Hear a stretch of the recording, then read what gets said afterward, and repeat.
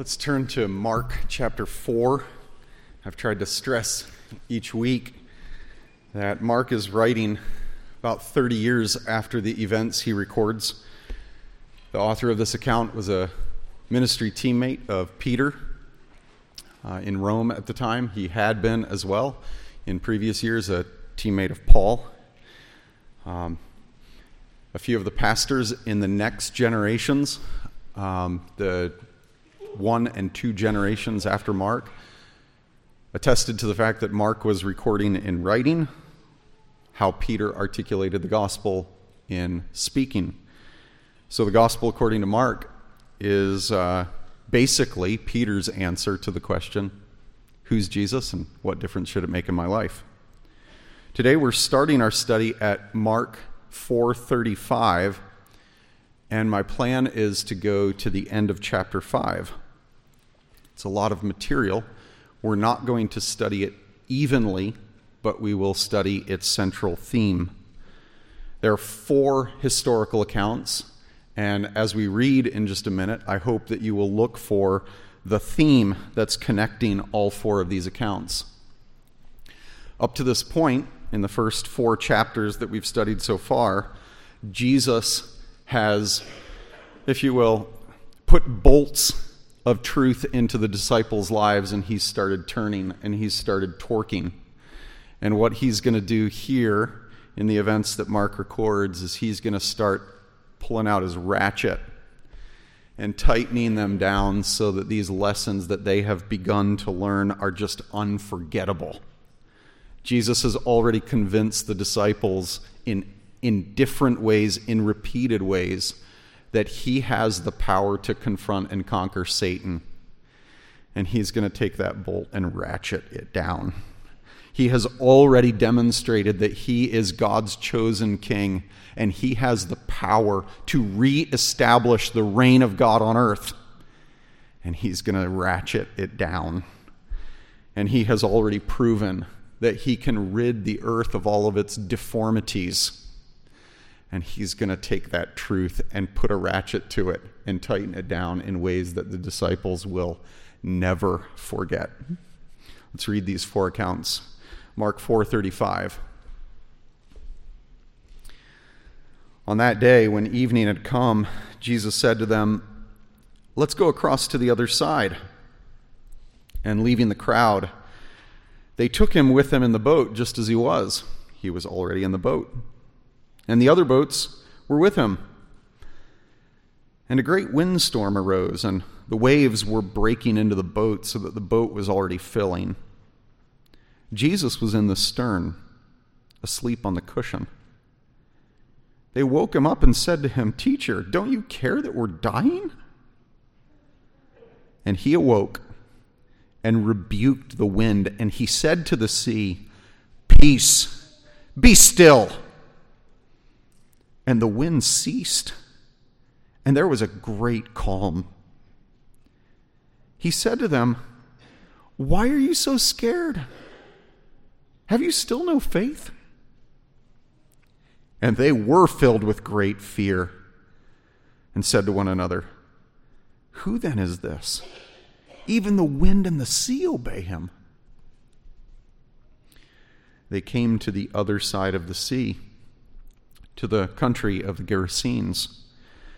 And when Jesus had stepped out of the boat, immediately there met him out of the tombs a man with an unclean spirit. Now God had created humans, and God had created angels. Humans fell, the race of humans fell with Adam, and many in the angelic creation fell. This human's spirit was under the controlling influence of a fallen angelic spirit. That's what it means when it says this man had an unclean spirit.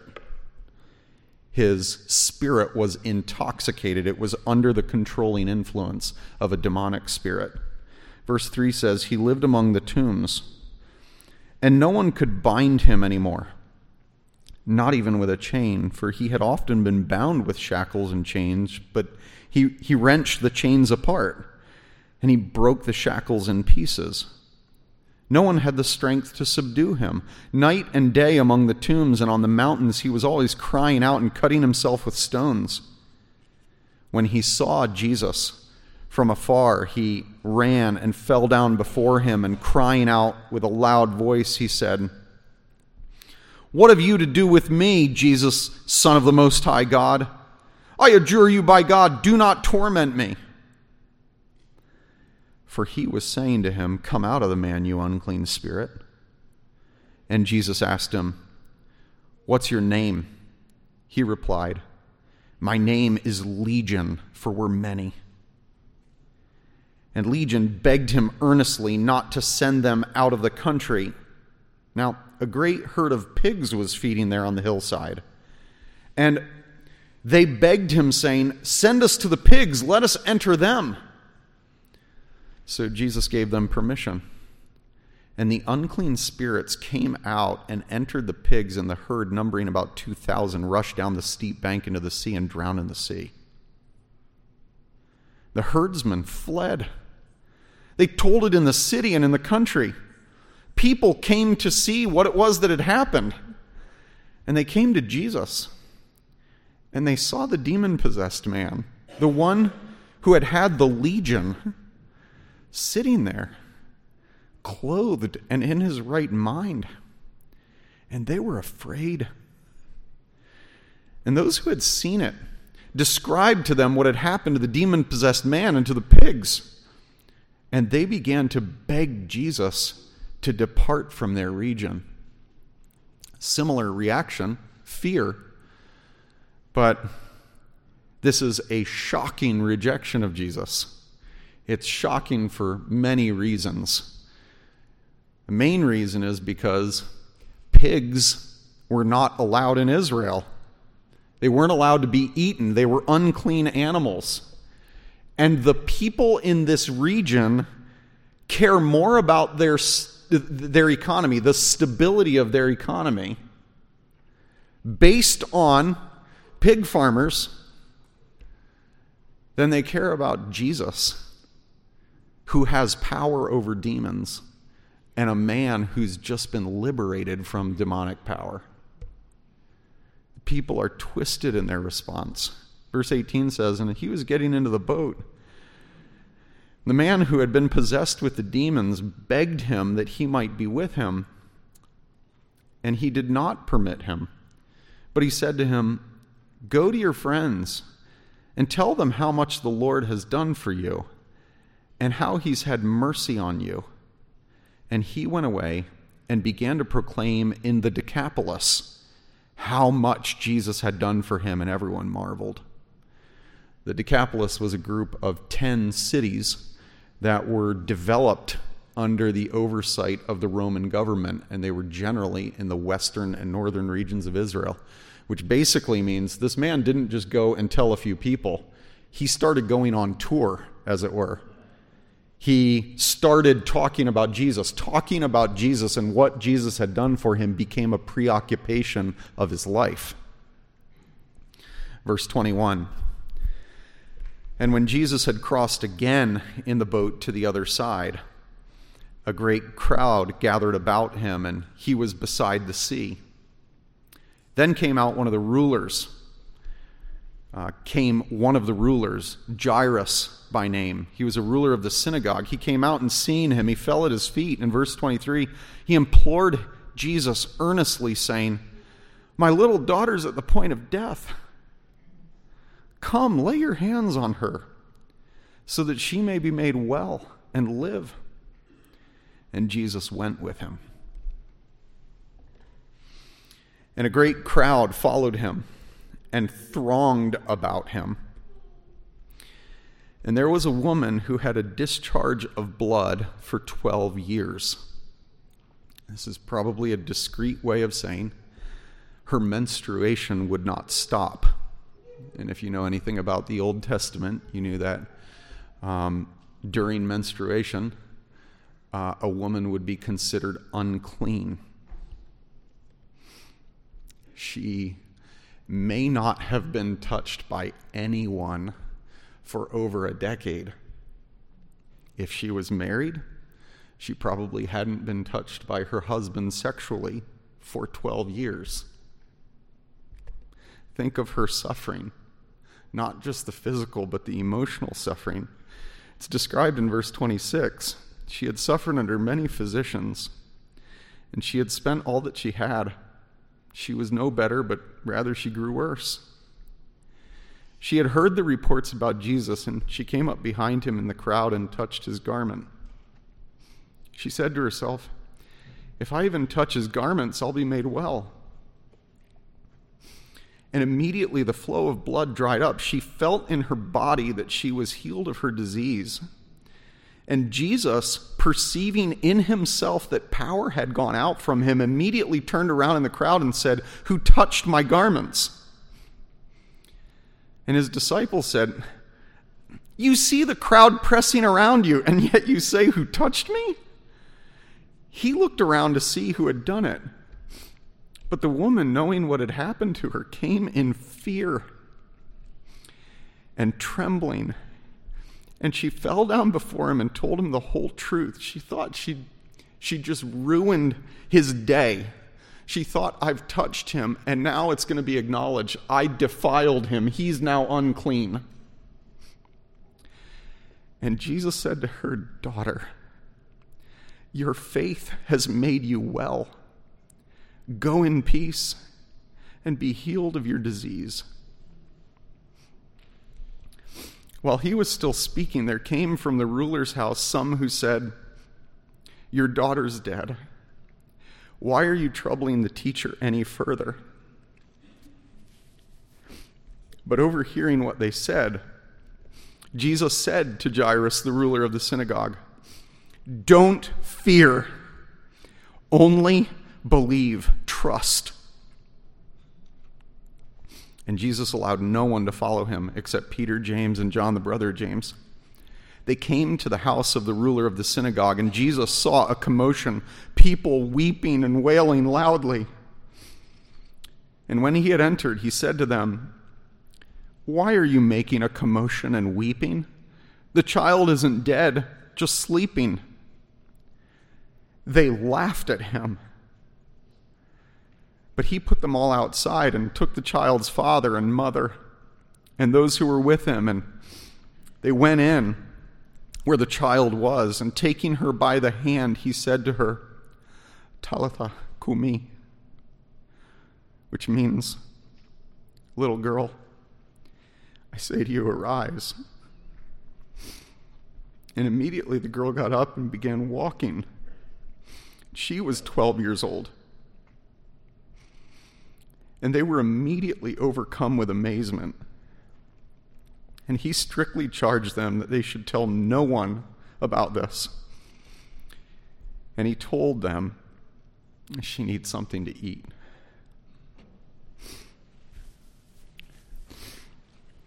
Now, there are a couple details in this last bit. The exact Aramaic words of Jesus, the girl's precise age, and this little detail at the end, get her something to eat. Details like that present a very strong case that this account is historical. It's not legendary. C.S. Lewis described it when he was an agnostic scholar, a scholar of ancient and medieval literature at Oxford. He described what it was like for him to encounter the Gospels. He knew what ancient legends, ancient fiction was like, and he became convinced that the Gospels are ancient history. They're written as historical documents. They don't bear any marks of historical fiction. The main idea in this passage is that every human should live with the unshakable conviction that Jesus has power and authority over disaster, demons, disease, and death. Jesus has authority over disaster, demons, disease, and death. And that's what makes him worthy of supreme respect, fear. The first account, the stilling of the storm, ends with the question, who is this man? I love the elegant wording of the King James.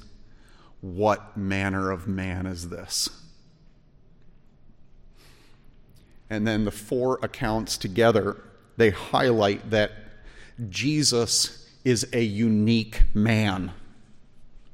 He is a man who, as one commentator puts it, he can vanquish all the powers hostile to God. All the powers hostile to God. Disaster, demons, disease, death, all the powers hostile to God. This man has power over them. In fact, this man has the full authority of God.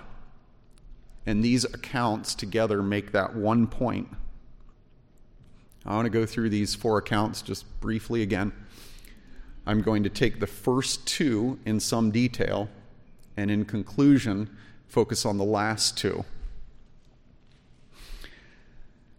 The first point is that you must give supreme respect to Jesus. You must respect Jesus more than anyone or anything else, because he has authority over all the chaos in creation.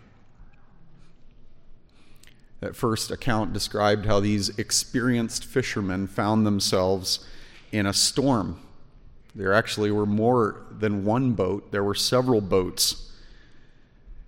It was nighttime on Galilee. Jesus was the one who initiated the trip, saying, "Let's go across the lake." At this time, they didn't have modern weather satellite imaging that would have told them that a storm was coming. They also didn't have electric motors on their boats, so getting across Galilee would have taken some time. It was not unthinkable that you could get out 4, 5, 6 miles into the middle of this shallow lake, and a storm would kick up. There are actually several shipwrecks that have been discovered in Galilee. There's actually a museum of a first century fishing boat that was submerged under Galilee. There's a museum on the shore of Galilee. Well, these guys find themselves in a storm. I said there wasn't weather satellite imaging, right? Jesus knew the storm was coming. I think the detail that he's sleeping is significant. We'll talk about it in just a minute. But when the disciples are in this storm that Jesus has led them into, their boat starts taking on water. They become frantic, and they find Jesus sleeping. They wake him up, and what happened next is something they would never forget. He rebuked the wind. He looked at the sea, and he said, "Be quiet." And it did. And then he looked at the disciples and said, "Why are you scared? Do you trust me?" They would never forget. You can grasp the significance of what Jesus did if you know a few Old Testament references. I just put two up here, Psalm 46 and Psalm 65. Psalm 46 promises that the Lord would one day bring an end to all of the raging violence among the nations, who are pictured like chaotic, crashing waves. The Lord himself will end international tumult with a simple word of command: "Be still. Know that I'm God. I will be exalted among the nations." Jesus quotes those words when he looks at the raging sea. Be still. Psalm 65:7 says that the Lord will still the raging of the seas, the roaring of their waves, the tumult of the peoples. In other words, by calming the waves on the Sea of Galilee, Jesus was proving he's Lord. He has the power over all that's chaotic in the world, and he has the power to restore perfect peace to this entire planet. I want to go back and ask, what do you make of the fact that Jesus was sleeping? Do you think he was sleeping in the storm simply because he was just so tired? And he was just crashed out? Nothing could wake this guy up? Or do you think that his sleeping was intentional? I think the fact that he was sleeping does not indicate that he was unaware of the storm, but that he was deliberately waiting on his timing to end it. And every one of us reading this incident should trust Jesus, who we might feel like today is sleeping. Why aren't you doing anything? Why are you letting all the raging and the chaos continue? Don't you care? Trust Jesus. He's fully aware of the storm, and he's going to end it in his time. Every one of us as disciples needs to fear Jesus more than we fear anything that's going on around us. The second point I want to delve into is you must respect Jesus supremely more than anyone or anything else because he has authority over all demons. The second incident is where Jesus commands this cohort of demons named Legion to leave a man. And he permits Legion to enter a herd of 2,000 pigs, which the demons immediately ruin. And the people in the area respond by caring more about their loss of income from the ruined pigs than they do about the restoration of this man and about Jesus who healed him. It's important to notice, I think, that the man who had been under the influence of demons responded to Jesus better than anyone else that Mark records. He desired to be with Jesus from that time on. He desired to submit his life to Jesus as a follower of Jesus. And Jesus simply said, "Go, describe to people how much mercy you've received." Demons are still active in our world today. We don't live in a different world. The primary way in which demons afflicted people in the ancient world and in the modern world, the primary way is not like we read here in Mark 5, but is actually through deception. It's an indirect way. Demons are primarily active today, and as they have been throughout history, in this indirect way. They charge untrue messages with appeal so that people are led away from Jesus. In other words, if you're not particularly enamored with Jesus, but you're enamored with business and money and sports and popular celebrities and controlling substances, if you're enamored with acceptance by friends and family, but you're not really enamored with Jesus, you're under the controlling influence of demons. There are demonically charged messages all through our culture that appeal to us to make us think Jesus is not all that significant, and there are a whole lot of other things in life that are much more important than Jesus. If that's how you think, you're demonically influenced. You're under demonic deception. And yet, Fallen angelic spirits still affect people more directly today, like they did this man in this region of the Gerasenes.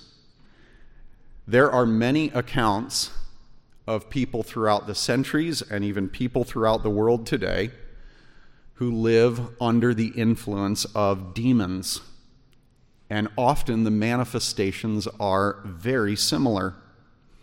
There is a fascination with death, with graveyards, with tombs. There are superhuman voices and superhuman strength that's manifest. People who are under the control of demons are often erratically violent against themselves or others. You may have encountered people like this. You may not have. You may have heard accounts of people who've encountered demon-possessed individuals. You may not have. The simplest way I can preach this passage for the good of our congregation is to say, demons are real. So is Jesus. Demons are powerful. Jesus has authority over them. Demons recognize Jesus and they're terrified of his authority to send them to final judgment. Demons can't do anything without permission from Jesus. They can't even go into pigs without Jesus' permission.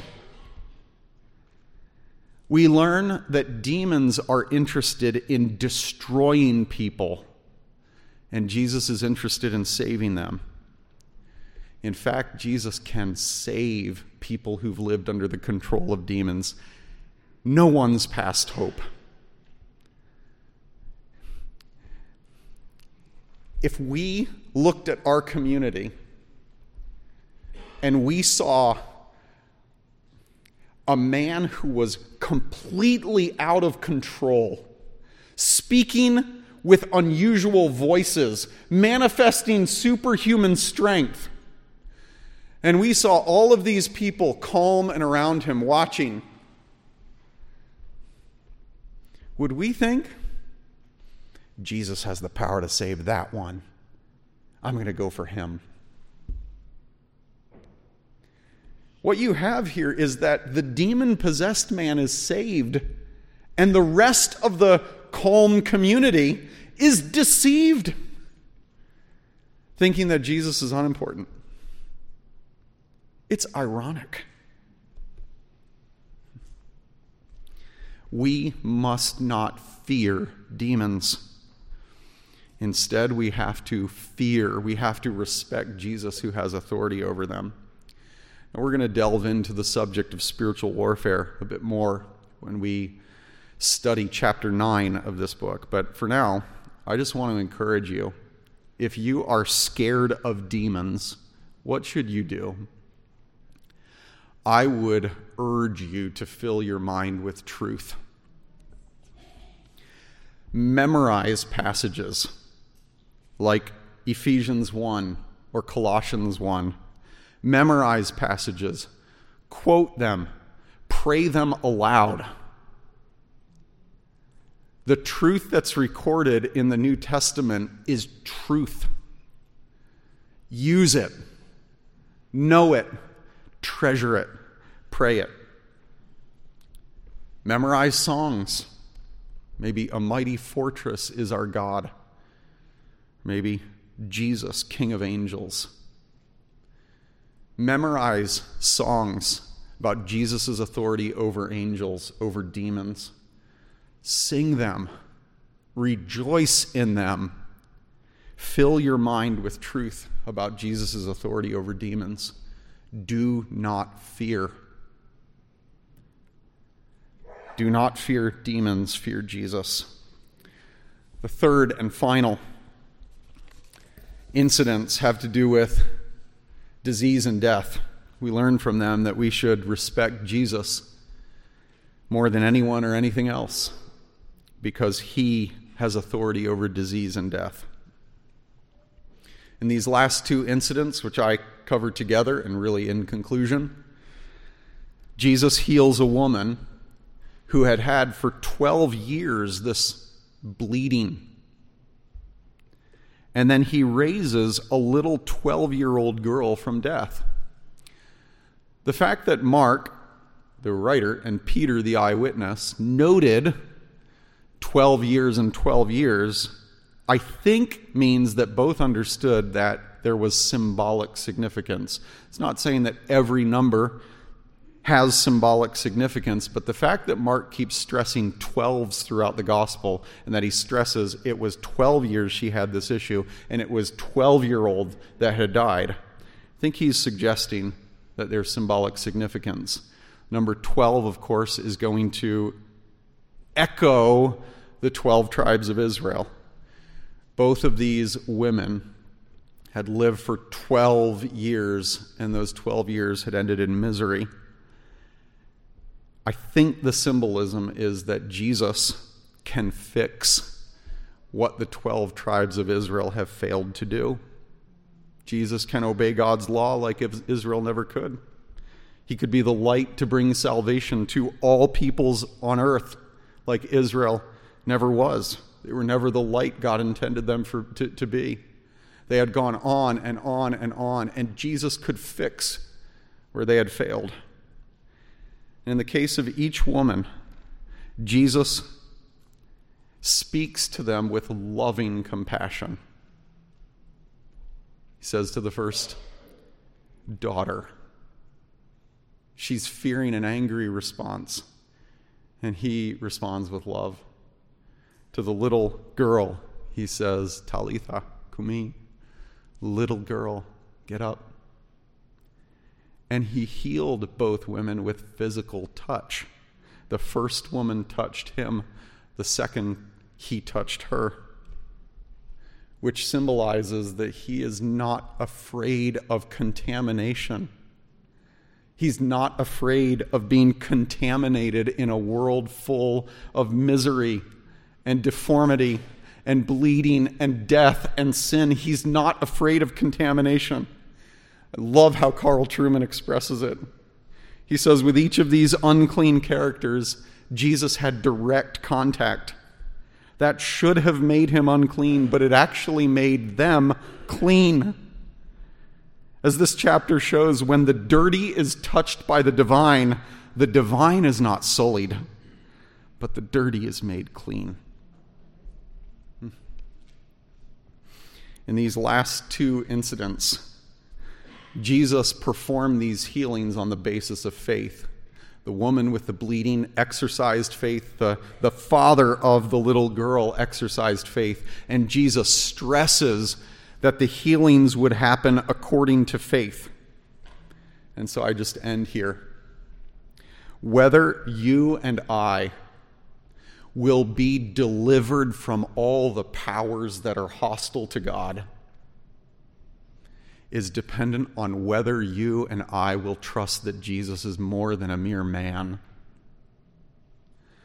Whether you and I are going to be delivered from the power of sin and death, from the power of the curse, is contingent on whether you and I trust Jesus, submit our lives to Jesus, rely on Jesus, earth's crucified, risen, returning King. These lessons of Jesus' authority over demons, his authority over all the chaos in creation, his authority over death, these lessons were ratcheted down for these disciples in an unforgettable way. And I pray that God ratchets these lessons down for each one of us in a way that for some in here will create faith so that you will commit your life to Jesus and never turn back. And for those of us who have committed our lives to Jesus, that we will be strengthened in our commitment to him so that we'll endure no matter what storms we're going through. Father, I ask that you would help us not to fear storms, not to fear demons, not to fear death, but instead to fear Jesus. Help us to respect Jesus. For his glory and our good, I pray. Amen. Amen.